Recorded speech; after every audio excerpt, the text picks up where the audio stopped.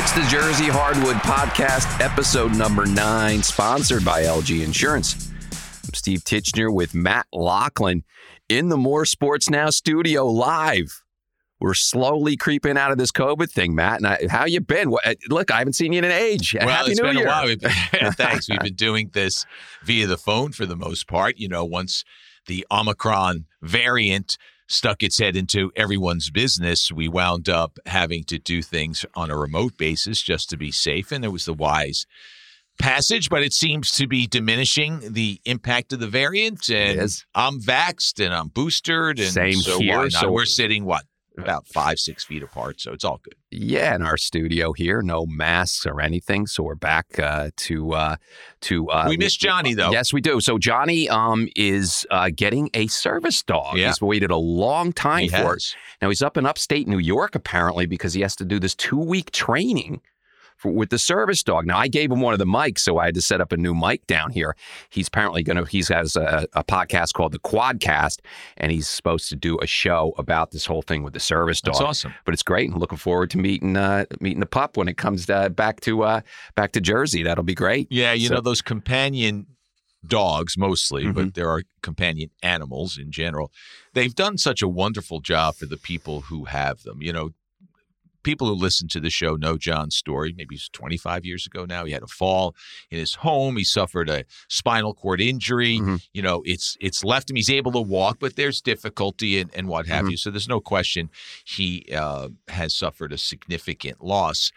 And, you know, as you get a little older, I don't know, Sure. COVID, whatever. I'm not saying John's anxious. I'm just saying there's a lot of stuff going on in this world. Plus, he's dealing with his own personal stuff, which he does very well. Yeah, he's a trooper, man. Oh, absolutely. But you know what? Have a little something. Sure. It seemed very excited about it. So I think and you see it's the great. calming influence. His mother seemed very excited about it as well. I was over at the house. And calming influence that it's had on so many people. Yeah. When I dropped off the mic, I had a chat with them, and they're all very excited to bring this dog back to the house. Yeah. So I think it's great. Yeah, good stuff. Not such good stuff is Rutgers basketball. Well, I mean, I'm going to stay positive here.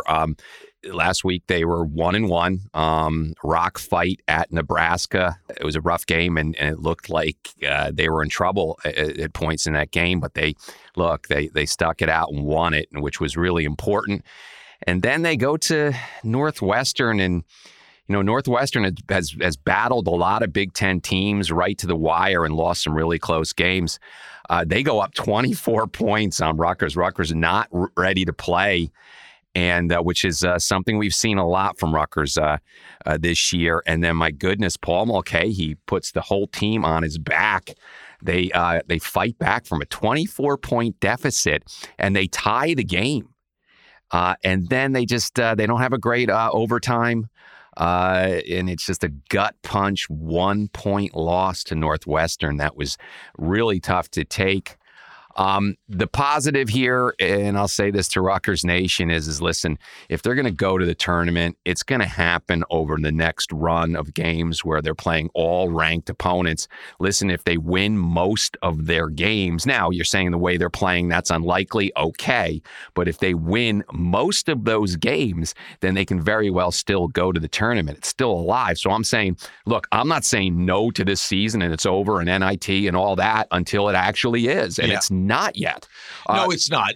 Unfortunately, I mean, you can't gloss over the loss to Northwestern. That was given the way Rutgers played earlier in the year and where they are in terms of having to win as many games as they can in order to get into the tournament. Never mind what might happen in the Big Ten tournament. We understand they have a chance to get the automatic bid. But to get in that large bid, they can't afford losses like that. They really can't. Now, you're right.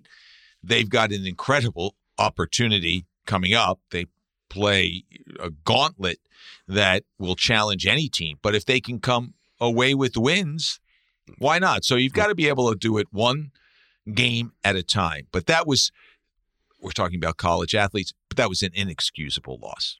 Yeah, and I got to tell you, and Steve Peichel and the assistant coaches can't tell you why these slow starts, which is troubling in itself. I mean, look, they feed off their defense, and if their defense isn't playing the way they need it to play, because their foundation is defense, then it affects their offense. Look, I mean, it's every game. It looks like they have to find out how the other team is playing and then adjust to it. And oftentimes it can be too late. And against Northwestern, I mean, Northwestern was hot in the first half. I mean, they were not playing good defense. Rutgers. They switched to a zone in the second half and it worked. But Boo Buie, Chase Audige, these guys were hitting threes.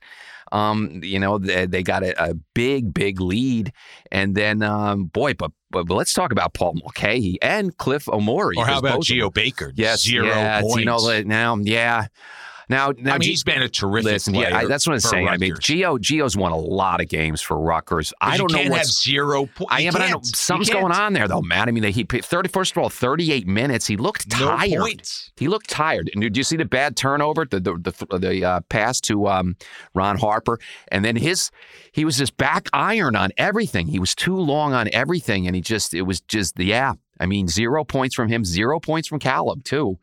But also, you're not expecting Caleb to score, but he didn't play a lot. Mawat Mag is starting to step up, playing good defense. It looks like he can be an offensive player, too. But the big thing here, Matt, is Paul Mulcahy. Man, there's a lot of questions of where is Paul Mulcahy and where is his game and what does he mean to Rutgers? I mean, that was a statement game. Could it be his team now? Could it be a situation where he needs to take his team? It's still Ron Harper Jr.'s team. Right.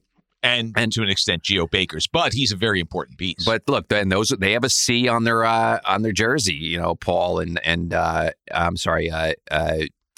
Harper Jr. and Geo, and there hasn't been enough consistency there. You thought there'd be more. They do have flashes of playing really well. Ron Harper seems to be a guy who comes around in the second half the last few games. It just and has nothing going on in the first half. Like he really has to adjust to the flow of the game. But I am seeing some promise moving forward. I really am. I mean, Cliff Omori, Matt, I mean, you talk about the ceiling. To me, it's Saturn. That guy is an amazing athlete. And I just think he does have to figure out a way to get his offensive game going. But that can develop. And then, my God, the athlete that he is, just in terms of his size, his quickness, his feet, the way he moves. I mean, the guy has enormous potential, and it's going to keep going. Now, and granted, right now he's a guy who just grabs it and flushes it, right? But he does that as well as anybody. Can he be unlocked in the final 9 games? Because that's all that matters. Yeah. And Mulcahy's performance was very encouraging. It was by far the best he's had at Rutgers. He was in control. He couldn't be stopped. 31 points tells the story. Without him, they don't come back. And we're not talking about an almost. We're talking about really what the hell happened at Northwestern. Who, by the way, Northwestern did beat Michigan State a couple of weeks ago. So it's not like Rutgers was the only win that Northwestern has had in the Big Ten. But when does it happen? And they're not playing until they get to the end. And I don't know what you consider the weak teams. Nebraska certainly, but they don't play Nebraska anymore. No. They played Penn State, but they already lost. They lost to Penn State. And that's the end of the season. There's no weakness the rest of the way. I mean, you first of all, there's no weakness in the Big Ten, really, but Nebraska. Yeah, exactly. But you get into March. Well, Nebraska took Michigan to the wire. 0-11. Yeah, but they took Michigan to the wire at Chrysler. So they just haven't been able to break through. They're terrible at the end of the games. And again, against Michigan, they had a lead and then they just blew it. Same thing with Rutgers. So they struggle in that sense. But moving forward, there's no break here. Matt, look at it. Okay, so they are home against Michigan State. Izzo brings his troops in 13th in the country. Oh, they just always reload. Ohio State at number 16. They're both at home. Now, here's the thing, and this is what Pikel's got to understand here. As he's ascending, as this program's ascending, it's great, and everybody's gobbling up seats, and it's sold out and all that stuff. Well, I don't know what's going on with COVID and all that, but it says it's sold out, but there are empty seats because I think there's some folks that don't want to go to the games. Well, I don't know. Are you required to prove vaccination? Yeah, all that stuff. You have to wear a mask. So I think I've seen that around the sports You're losing world. A few people. Yeah. But also, and this, if you're not winning, even with a Big Ten schedule and these big programs coming into your gymnasium, if you're not winning, Rutgers fans will not come out. The student section will be half full. I mean, they'll still get several thousand fans, but they're not going to pack it 8,000 strong every time if they're not winning. And so that they've got to continue to perform at Jersey Mike's Arena. I hate calling it that. I mean, it's fine that they got the money and all that. And Jersey Listen, Mike's it was the fine. Brendan Byrne Arena, and everyone called it the Meadowlands. You can call it the Rack. Yeah, I just like they're not going to revoke privileges to cover the team, media credentials. Nothing against Jersey Mike's. Fine subs, the whole thing. But I'm so used to the Rack and all that. But anyway, they need to hold court at the Rack, and it's going to be difficult because look, okay, so you got Michigan, you got Ohio State, then they go to Wisconsin. That's going to be a tough one. Then they're back against Illinois, number 18, and then they go to Mackey Arena with Purdue licking their chops after. So and Rutgers is not good on the road, so they hang their hats on what they can do at home. Michigan State turns the ball over a lot.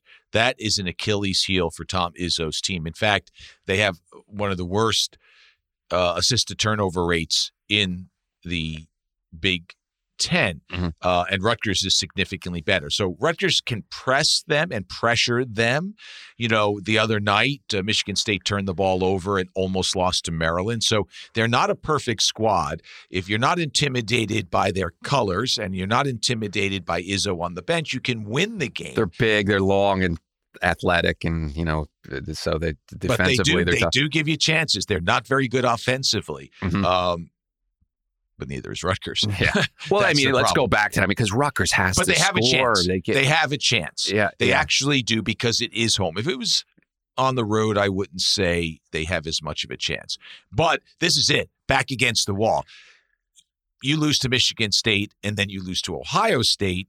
Then where are the wins coming, especially when you go on the road and you look at who they're going to be playing away from home. So, by the way, the NIT is not even guaranteed. No way. Not even close. It's not. And boy, it's just such a bummer to even be, okay, great, the NIT. That certainly Rutgers will take it, but there's no excitement there. I don't even at all. I mean, unless they go on a big run. I don't. Well, I mean, I said it last week. I said, what will change is if Rutgers becomes a different team, and that does happen when one player makes a huge shift here. Now, if Paul Mulcahy is on attack mode first and has more clarity with his game because he's been so tentative. He's been so, so maybe something can change there. Of course, a good defensive player on him could. Greer was for Northwestern was guarding him. I mean, he was just going right around them. But look, he's a big guard, and he does have a good touch. He just needs to say, okay, I am going to lead. If it's Paul Mulcahy's team and he's leading now in terms of I'm going to be an offensive minded guy first, and then I'm going to dish second. Then they have to start, teams are going to have to adjust to that. And then maybe it frees up Ron Harper Jr. And maybe something was up with Gio, man. I mean, he seemed tired. I don't know what's going on there. The last couple games, even against Nebraska, he was 6 of 18, so he was shooting a lot, but that's not a great shooting night. So something's going on there because, listen, this guy, I've seen him at Purdue win the game himself at Mackey Arena. Gio's been great at times. Again, we're going back to consistency, aren't we, guys? I mean, that's what you need to see. But I want to see these other guys, too. I mean, Mawot Mag, I've said numerous times, he's a big, tall, athletic kid. He's got some speed. He's, he long, too. And so he's a good defensive player. And he's shown some flashes of offense here. Yeah. So what is Mawot Mag, and how much can he help? Maybe he digs into Callum McConnell's minutes a little bit. Maybe Gio's a little bit. Cliff Amore, man, he had 22 points against Northwestern, and he's still a force. And there was a beautiful play when they tied it up at 70. Matt, did you see the game? So Mulcahy wraps around. They're all closing up on Mulcahy. He wrapped around and finds Cliff right at the basket to flush it, to tie it. And then, of course, Ron Harper. Now, a lot of people got after Ron Harper for his final shot there, but I thought that, listen, there wasn't a lot of time. He had a clear look. No timeouts. There were no timeouts. It was a 15-footer, 15 to 20-footer, somewhere in there. I mean, a shot that he's made a ton of times. It just got front rim. Beat Purdue.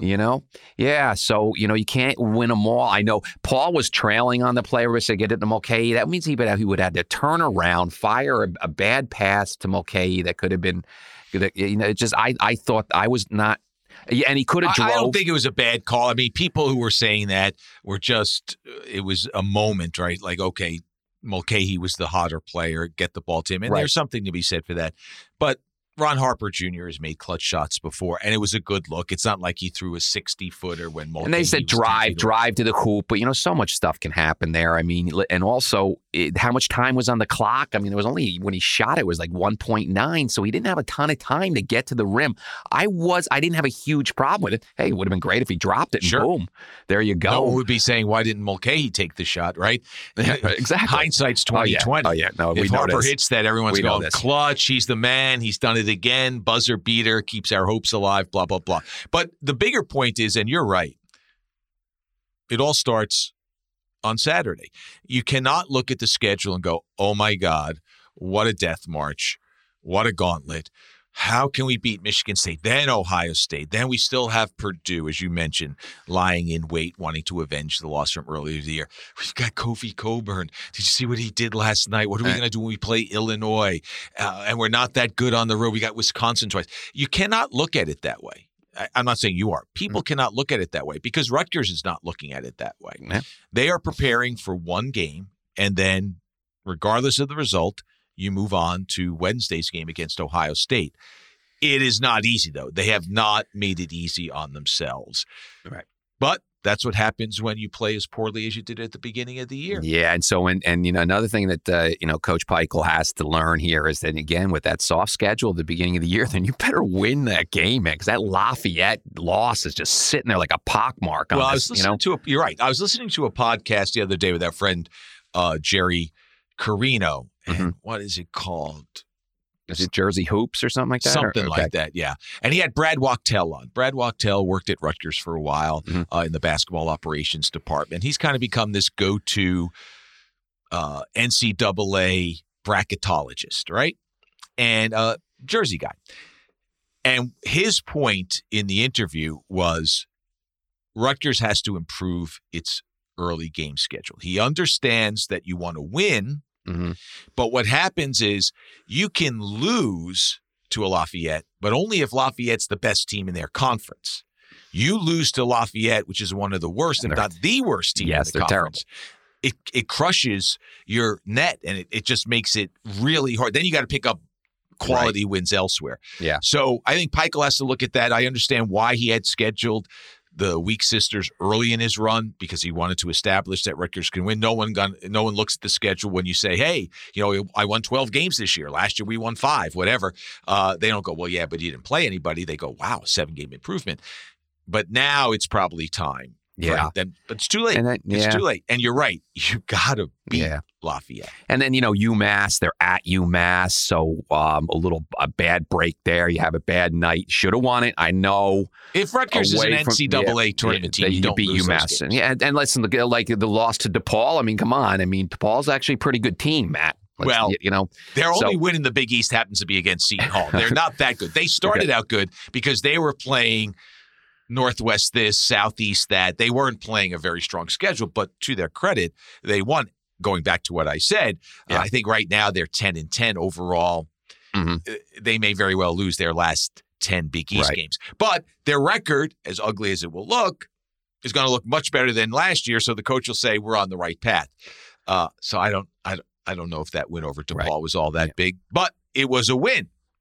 And that's the difference. Well, in the end of the day, we saw emergence of Paul Mulcahy. I would call it that. I mean, because he was not playing that way. And so we saw something where he can turn the corner here, perhaps. And John was talking about it last week about how highly touted a recruit he is and how he really needs to step up. Well, that's stepping up. Yeah, he was listening to John. Of course. And he did. Yeah. And now he's got to be able to do it again Saturday. Right. So now it's all about consistency, all about Gio getting his game back, right? Ron Harper Jr. Go ahead. Right. No. But you mentioned earlier, is it his team? It's not his team. But he can be a part of it, but he's got to be able to perform again and again. So that's the key to any success at any level, right? Consistency. But if that did turn on a switch, and if now he's going to be much more effectively offensively, then yeah, it can be a three-headed monster with Amori there contributing as well. It can be Baker, Harper, and Mulcahy, and it makes them much more difficult to defend.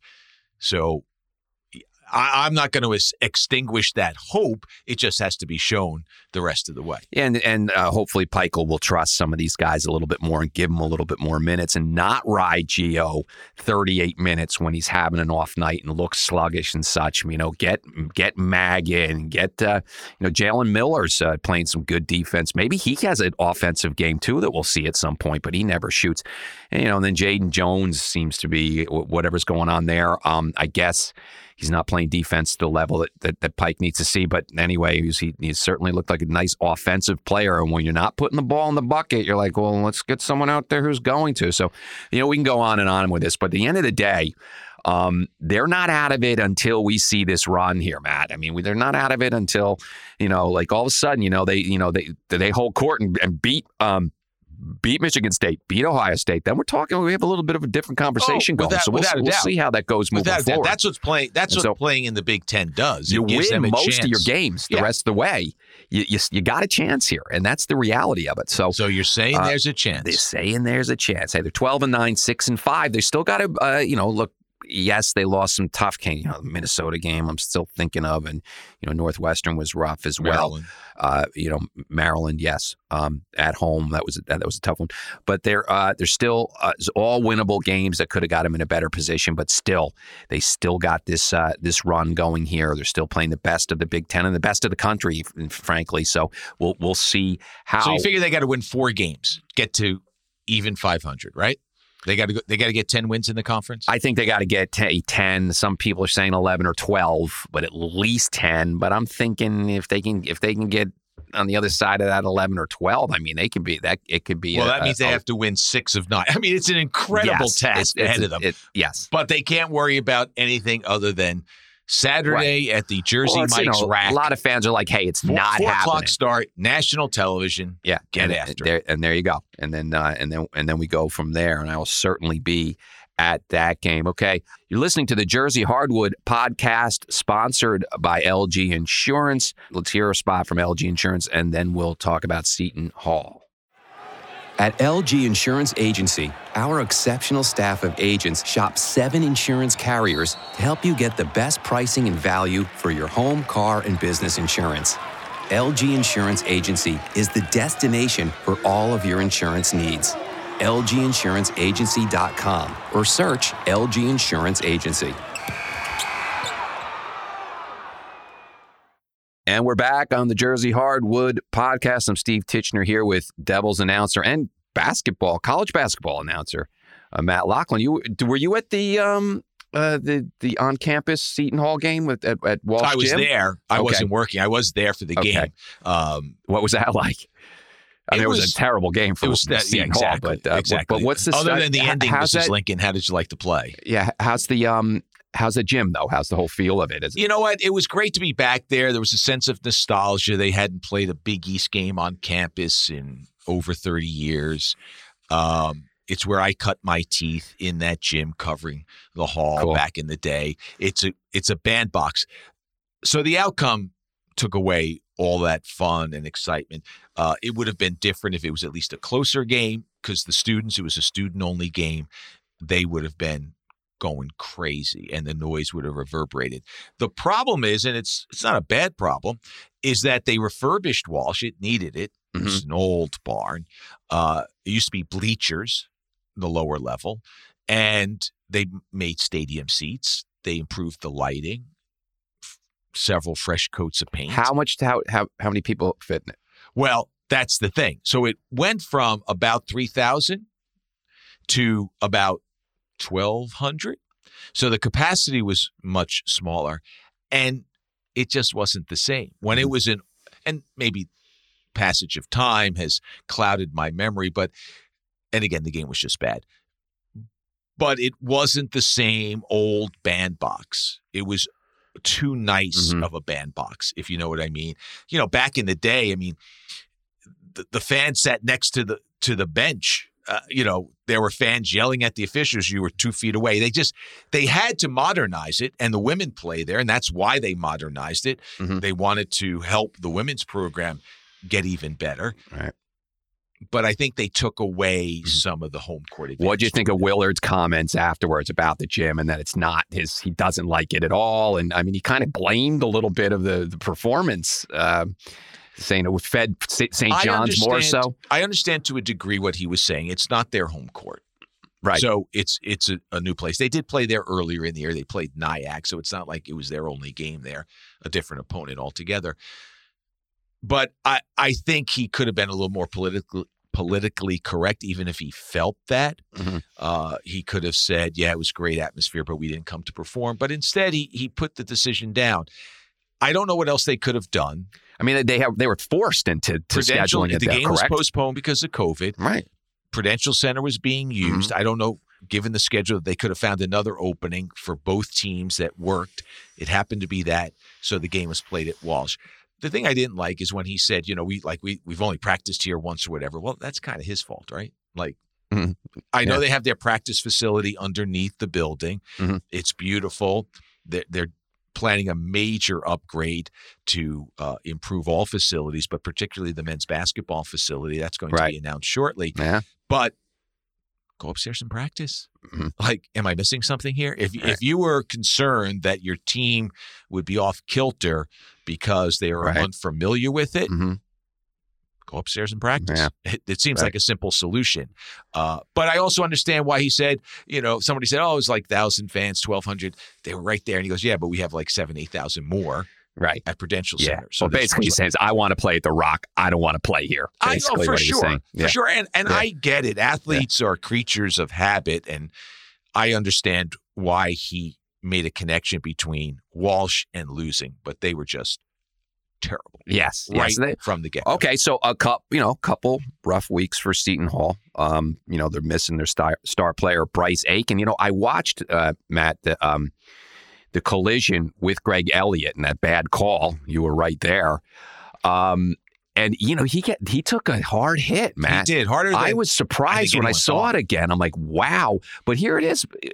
He's in the concussion protocol here, and there's no timeline. I mean, how bad is this? What are you hearing? Only what you said. But concussions are odd. They're not broken bones. A finger's going to heal in 3 weeks. A broken arm's going to heal in 6 weeks.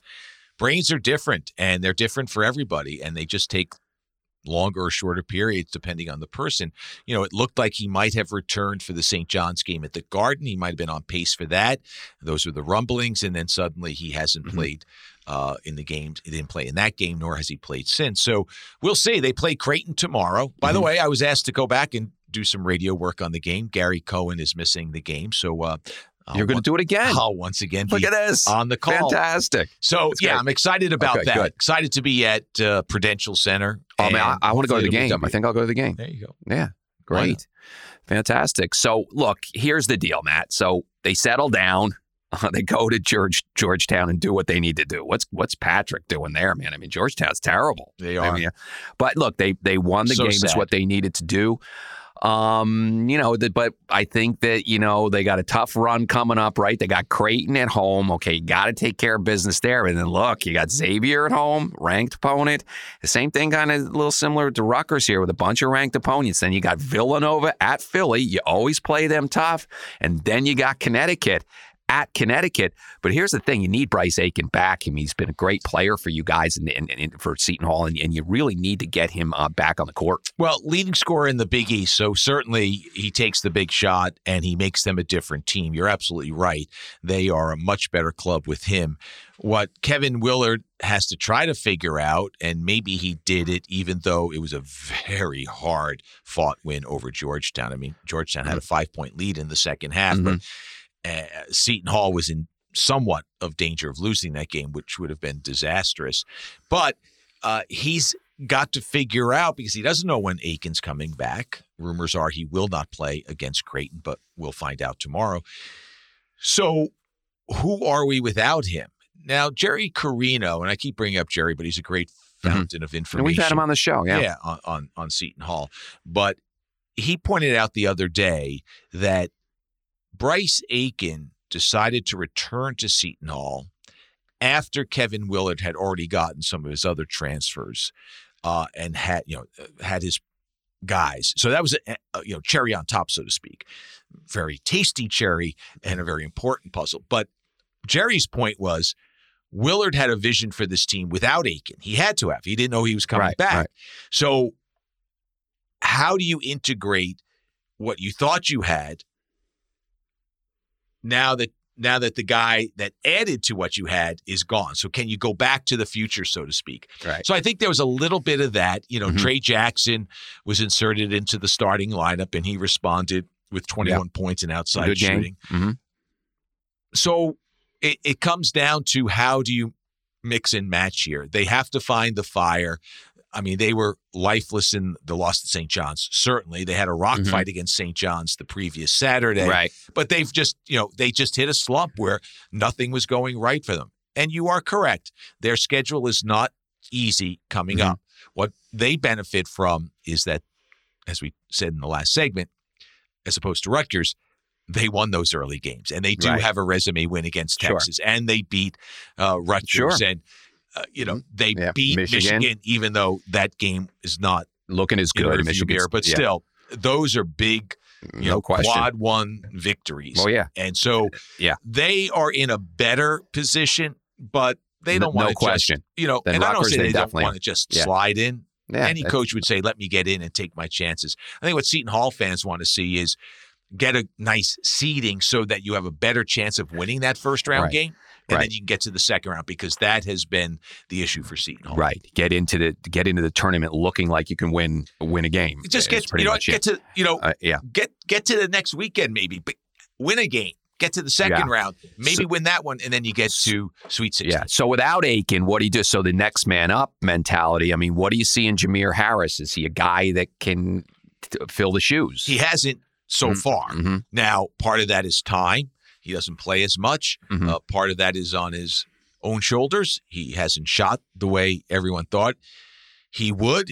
Outside shooting was his forte. It showed up a little bit the other night.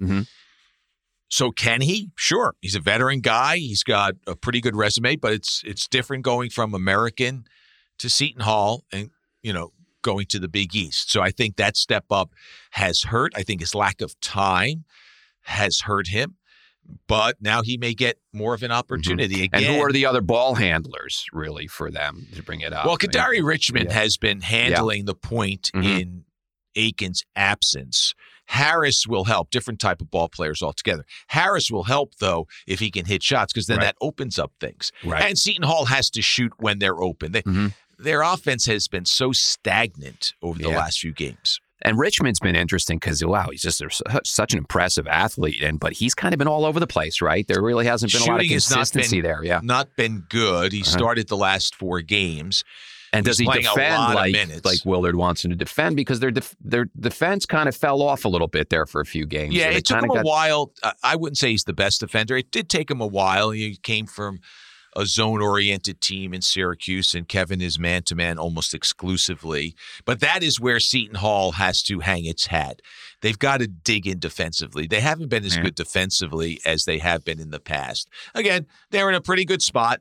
And they got and listen, Jared Roden's been a very consistent player for them. He's just kind of pretty much shows up every night. He's got to be the guy, though, that now has to start to take over a little bit. Like in the absence of Aiken, it's got to be Roden. I mean, he is the guy. The others, Yetna will chip in here and there. Trey Jackson, maybe there's some more coming from him. But it's got to be Jared Roden. It's got to be. He is the next best offensive player on the team. And it looked like it's looked like he's deferred a little bit with Aiken leading the way. Now it's got to be, hey, it's my team. Yeah. And listen, it starts with Creighton, right? And again, it's still just like the Big Ten, the Big East. I mean, up and down, look, Georgetown is having a terrible season, but yet it was still a battle. down in D.C. And that was more, I think, now, Seton Hall, because Georgetown is not good. Yeah, and then now you've got Creighton coming into the Rock, but we've seen this before. I mean, there's no gimme there, so this is really an important game, I think, right? To move into those playing all those ranked opponents. Oh, and confidence, right? I mean, Seton Hall should believe that they are the team that got highly ranked earlier in the year with some very impressive victories and looked like a team that people are saying, oh, this is a Final Four team. No one's saying that now. They've got to get back to that. The only way you can get back to that, you can talk to yourself all you want. You can have all sorts of sayings on the wall of the locker room or the gym, all these motivational sayings. If you don't do it on the court, you don't believe it. So it's really important. If they can get a second win in a row, then they can start churning a little bit. Creighton's interesting. No one really expected much from them. They had graduated so much last year, but Greg McDermott's a terrific coach. They're coming off a win on the road against UConn. So they've got some confidence, and they've beaten Seton Hall, I think, 4 straight now. So it won't be easy, but if they can pick up the win, then, the wheels start turning. Yeah, and then very important to pick up one of those wins against one of these ranked teams. Maybe Xavier at home at the Rock, really important, because then you got Villanova and Philly, but they always play them well. And then you got to go to UConn. I mean, they won very just well too. Recently. They finally ended a long losing streak in Philadelphia against Nova. So it's not a gimme. Nova lost last night to Marquette, and Marquette, I thought, not only was the better team, obviously they won. I think they were by far the better team. Villanova, I think, is living a little bit on rep as opposed to performance. Now they've got some, they played an early season schedule that was tough. Baylor, UCLA. They're just not the Villanova of old. I think they're a little more rep than anything else. But that being said, so beatable, without a question. Beatable. Yeah. And Seton Hall seems to play them well in Philly as well. More at home. They play well against. Okay. So, but you would think over the next week, you want to split the next 4 games at least, get one of those ranked opponents and take care of Creighton too. You don't want to be in a position where you just you don't make your mark against these better teams in the Big East right now, right? I mean, so if Seton Hall can, I won't say split. It's a team that was ranked, highly ranked. If they can get 6 wins out of their remaining 9, maybe even 5 out of their remaining 9, I think they'll be fine in terms of seeding. But it's try to get healthy, and it's try to figure out what you do if Aiken doesn't get healthy. Try to figure out what you do if he does. Can you have 2 ways of attacking, with or without him? When he leaves, can you say, all right, I'm comfortable now with Jameer Harris running things. I can move Kadari Richmond to the off-guard spot. Can the options that are available to me benefit the club as opposed to, well, I don't know what we're going to do? Well, 4-6 in the Big East now. I mean, you get through this run, and then it softens up a bit. I mean, if you want to call anything soften up in the Big East, but I think they got Xavier one more time. But they play Xavier twice. They play home after Creighton, and they play them on the road. Where they should get wins, they've got DePaul again at home. They've got Georgetown at home, and they have Butler at home. Yeah.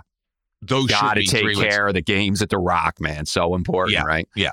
Those are the games that they have to have. So that gives you 3 of what I think are the 5 they need. So we'll see the rest of the way. But, the way Seton Hall has played lately, nothing's a gimme. Yeah.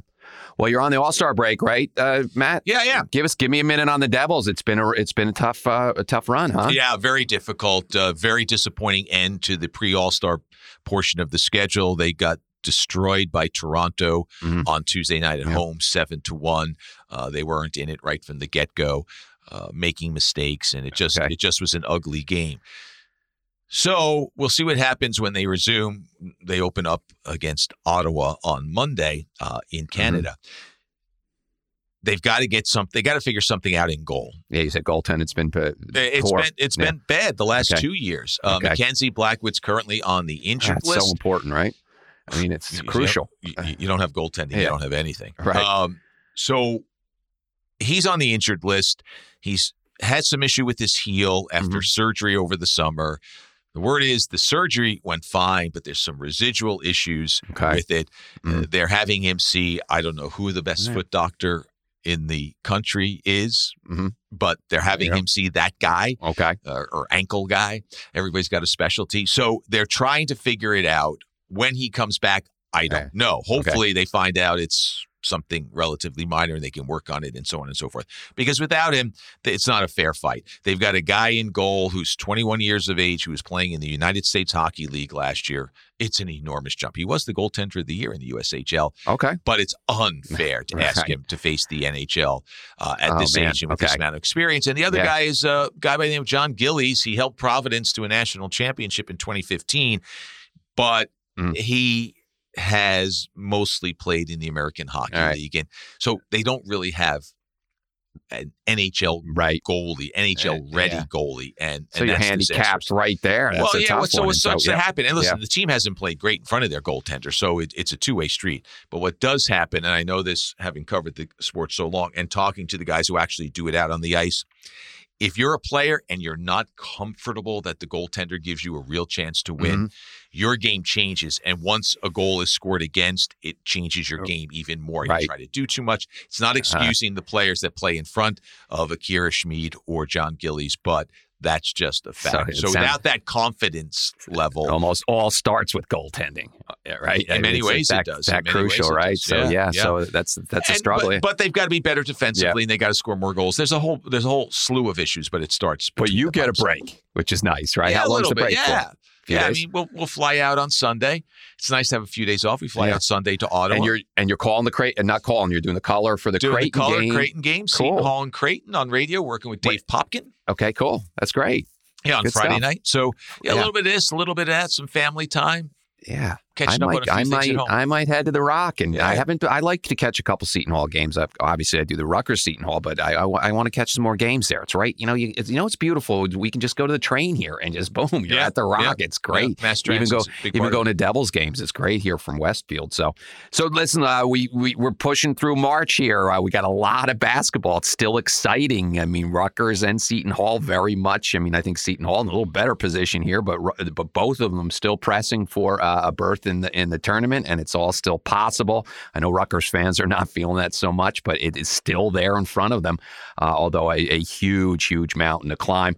We're going to cover it all, and that'll do it for this week's Jersey Hardwood podcast. I'm Steve Titchener here with Matt Lachlan. We'll have Johnny Mack back next week as well. Check us out on Spotify. We're also on iTunes, and we're also on SoundCloud. So listen up, and we'll catch you all next week. Bye-bye.